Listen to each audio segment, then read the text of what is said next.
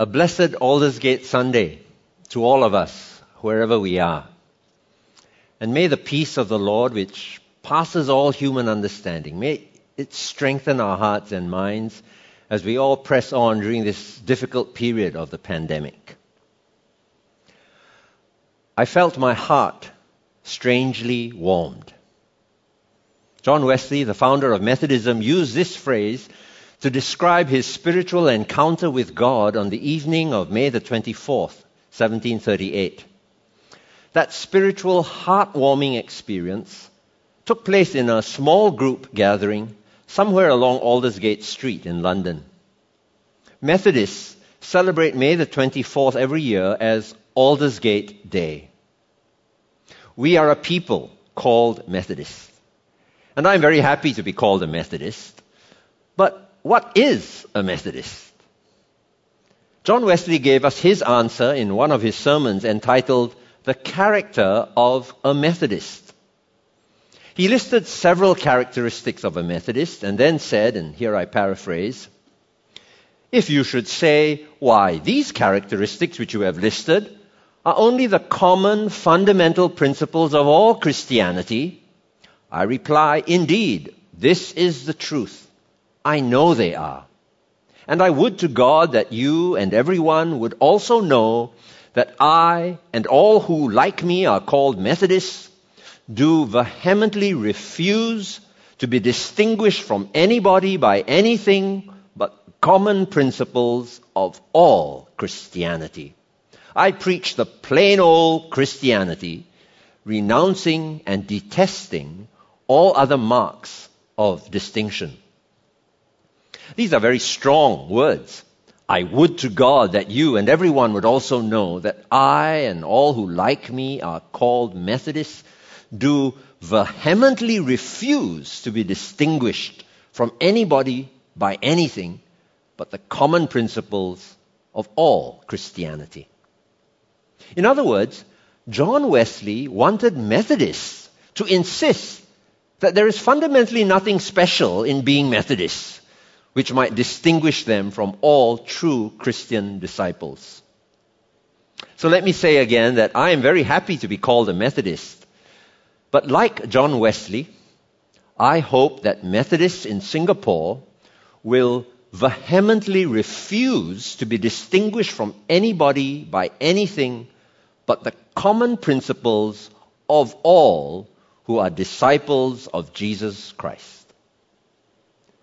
But what does it mean to be a disciple of Jesus Christ? Now, there are different ways one might answer that question. My favorite answer is plain and simple. A disciple of Jesus Christ is someone who is committed to what Jesus Christ says is the greatest, most important thing in life. Love God with all your heart and love your neighbor as yourself.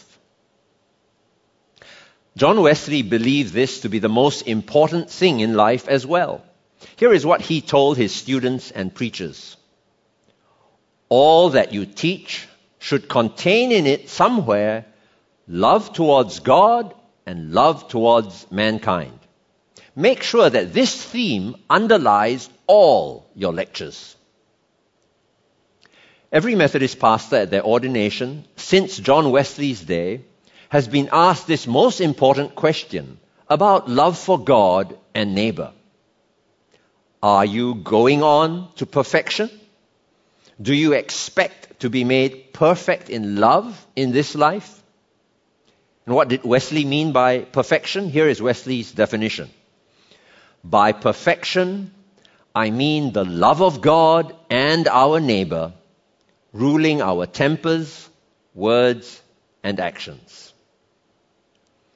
I suspect that Mr. Wesley would desire all Methodists, not just ordained Methodist pastors, but all Methodists to take this vow. And not just Methodists, but all who call themselves Christians. To follow that which Jesus Christ himself says is the most important commandment in life and all Scripture. To love God with all our heart and to love our neighbor as ourselves. This is what it means to be a Methodist. This is what it means to be a Christian. This love for God and love for neighbor is also a central theme in the writing of John. Not John Wesley, but John the Apostle. Listen again to verses 20 and 21 of John's letter. Whoever claims to love God yet hates a brother or sister is a liar. For whoever does not love their brother and sister whom they have seen cannot love God whom they have not seen. And he has given us this command. Anyone who loves God must also love their brother and sister. John here speaks of brothers and sisters rather than neighbors, but the point is the same. Love for God and love for our brother or neighbor are, in God's eyes, virtually the same commandment. Jesus also made this point when he was asked, "What is the greatest commandment in all of the Bible?" And Jesus answered, "The first commandment is to love God with all your heart. And the second commandment is just like the first one." Notice, Jesus did not say the second commandment comes in a very close second to the first commandment. No. Jesus did not say the second commandment is almost as important as the first one. No. Jesus said the second commandment is just like the first one.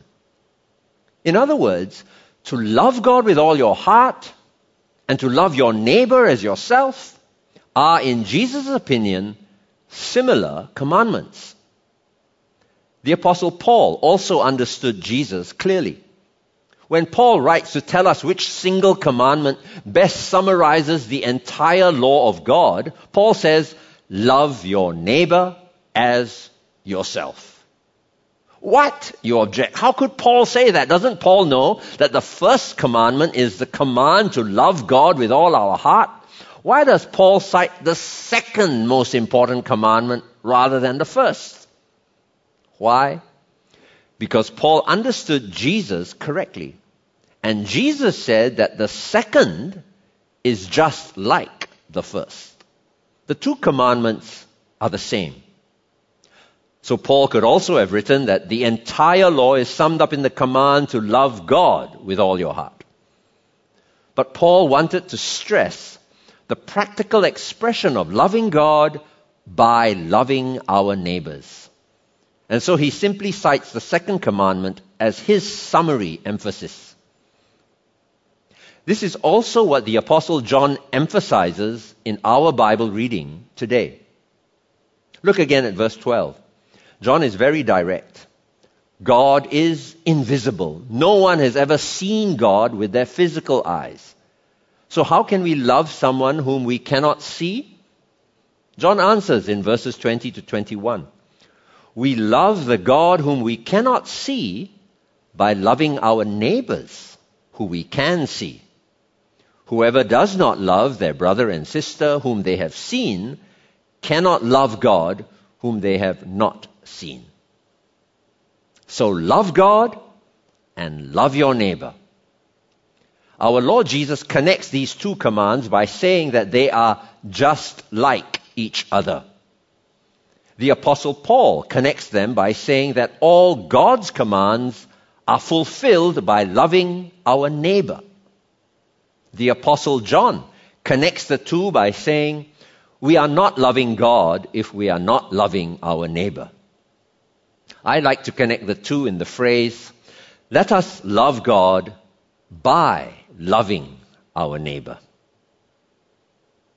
Please, we must not understand this command to love our neighbor as a threat.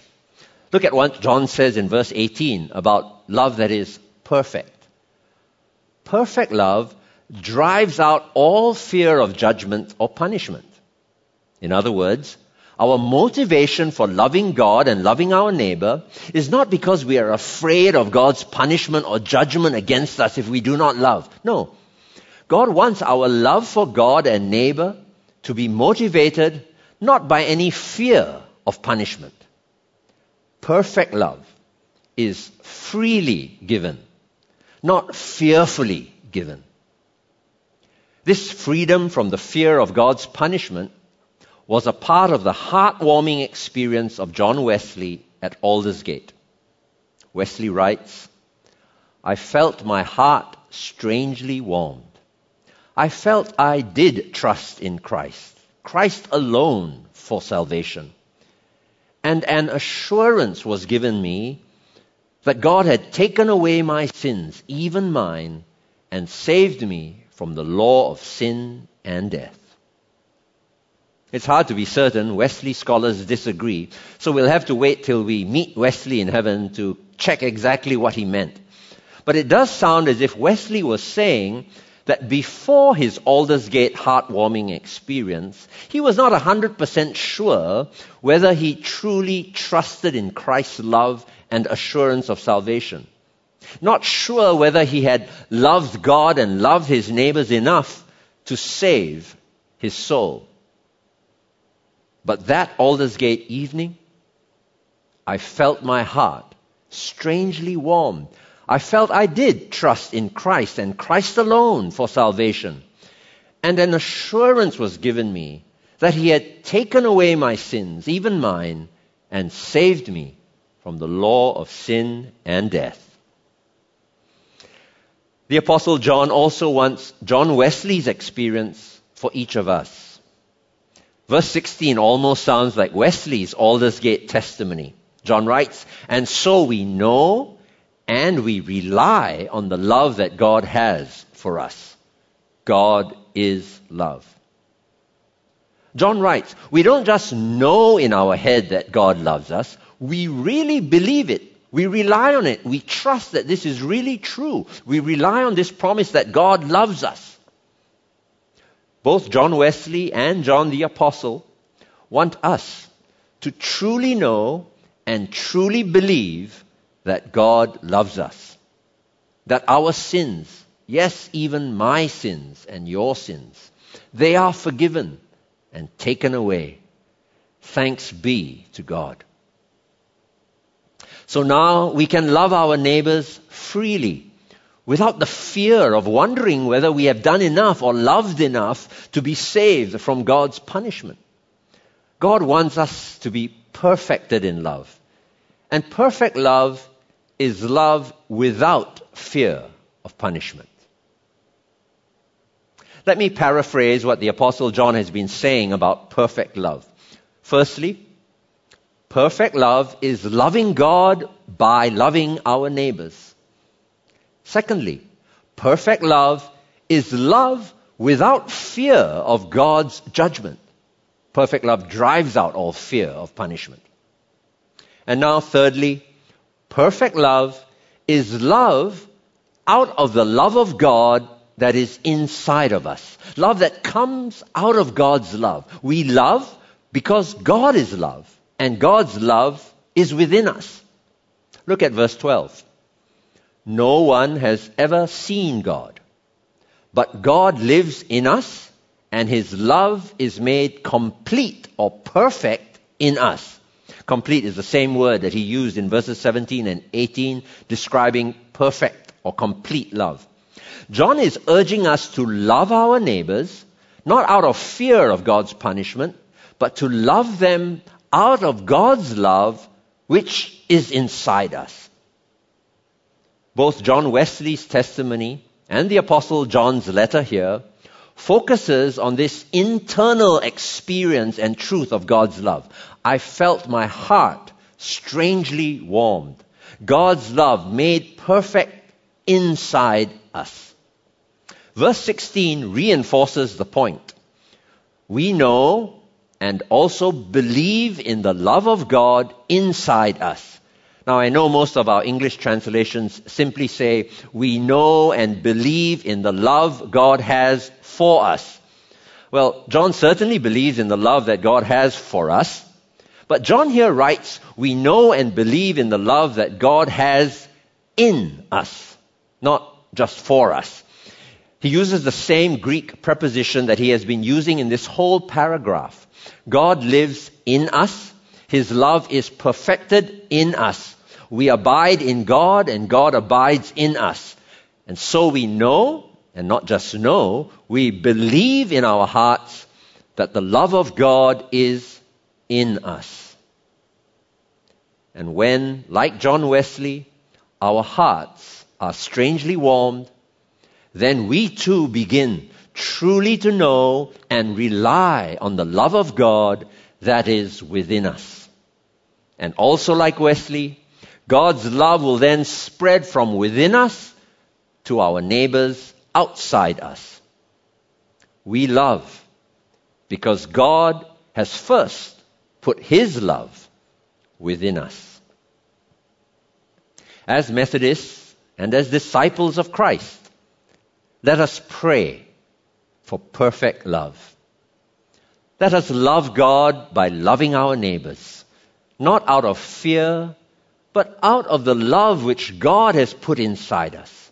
Love flowing out of hearts that have been strangely warmed.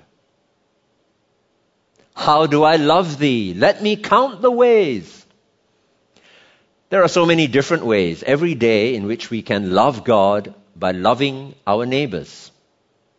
And another Christian principle which John Wesley emphasized was to love God not just as a solitary individual, but as a small group. We don't just tell each individual Christian to love God by loving their neighbor. No, we help each other love God by loving our neighbors together. Mary is one of many neighbors in our MWS nursing homes who longs for love. Your small group could adopt Mary by taking turns in 2s or 3s to visit and chat with her. She can become your adopted auntie. Our MWS chaplains will happily welcome your small group for a short visit, give you basic instructions on how to conduct a meaningful bedside visit, and then introduce you to a Mary or Larry in their rooms. Think about it. If members of your small group take turns in groups of 2 or 3, each team of 2 visiting just once a month for 15 minutes, this will provide for your adopted Uncle Larry or Auntie Mary a very much appreciated once-a-week visit from somebody in your small group. Please get in touch with our MWS chaplains. You can leave a message for them on the MWS website, or you can call the main telephone line. I am sure that they will tell you that your group's weekly 15-minute visit is not something that is superficial or insignificant.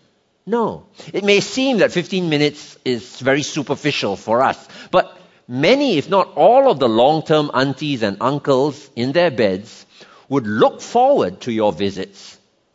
And for them, it may well be their most significant, heartwarming experience of the week. Let's love God together by loving our neighbors together.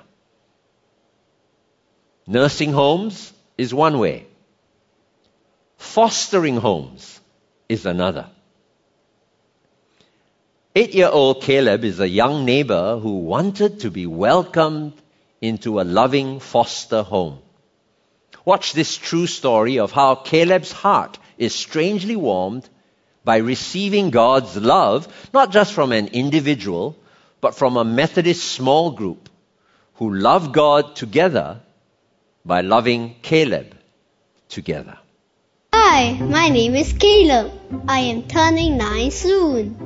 Whenever I'm lonely or scared, I look for my best friend Peter Rabbit. Auntie Lippy gave him to me when I joined her family. My mommy and daddy cannot take care of me now, so Auntie Lippy said her family and Peter Rabbit will take care of me. Look, here he is. Peter Rabbit makes me feel safe. Peter Rabbit and I have many friends from church. Let me show you. Hi, Caleb. Wow, what is this? Peter Rabbit? Is he your best? This is Auntie Lorraine. Sometimes when Auntie Lippy and Uncle Joseph are busy at work, she picks me up from school. Good job, Caleb. Okay, come, let's go. Caleb, look what I got for you. Blackpinks! Yay! I was scared when I met Auntie Lorraine for the first time, but now she is a cool auntie. Here you go, Auntie Lorraine. Hi Caleb, welcome to Play Therapy today. Oh, hi. Once a week, I bring Peter Rabbit to Auntie Grace. The big dino is mean, and the small dino is scared. The small dino is scared. What else is he feeling? When scary things happen in my life, Auntie Grace calms me down, and then my feeling becomes smaller. I like Auntie Grace. Caleb, which snack would you like? Pokey. This is Uncle Ming Yao. I want to bring for Samuel Titi. Would you like me to pack this for Samuel Titi? Oh, that's very nice of you. I'll put this in. I am going to his house for a sleepover today. How about Peter Rabbit? Would you like to bring? My heart feels happy when we all play together. Sometimes Auntie Li Ping is angry. This is the 7th or 8th time you tried to hide your homework from me. When are you going to be honest with me? I know this has been hard for you. Sometimes Auntie Li Ping is sad. I think it's because of me. We'll get through this together.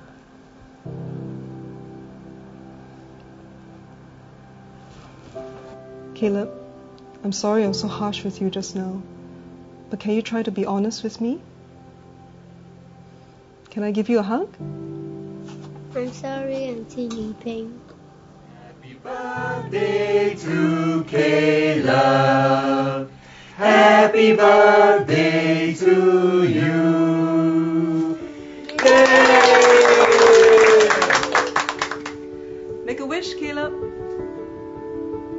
I hope I can be friends with Auntie Lorraine, Auntie Grace, and Uncle Ming Yao forever. I am happy that I'm not lonely anymore.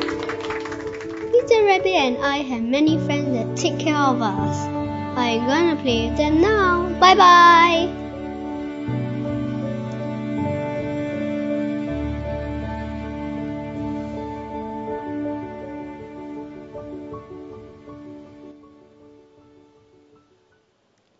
Some of our Christian brothers and sisters are passionate about helping young children find a fostering family. They are running a Zoom session next month. They will happily answer any questions you might have on what is involved in fostering, for how long does it last. Here is the QR code or a link to that Zoom meeting. This may be one way that your small group loves God together by loving a young neighbor together. I felt my heart strangely warmed. May our hearts and the hearts of many, many more neighbors be strangely warmed as we love God together by loving our neighbors together. Amen. Let's pray together. Perfect love casts out fear. Father, we love because you love us. And you have put your love in us. Help us to love you with hearts strangely warmed by loving our neighbors as ourselves. We pray in the name of Jesus, our Lord, who first loved us. Amen.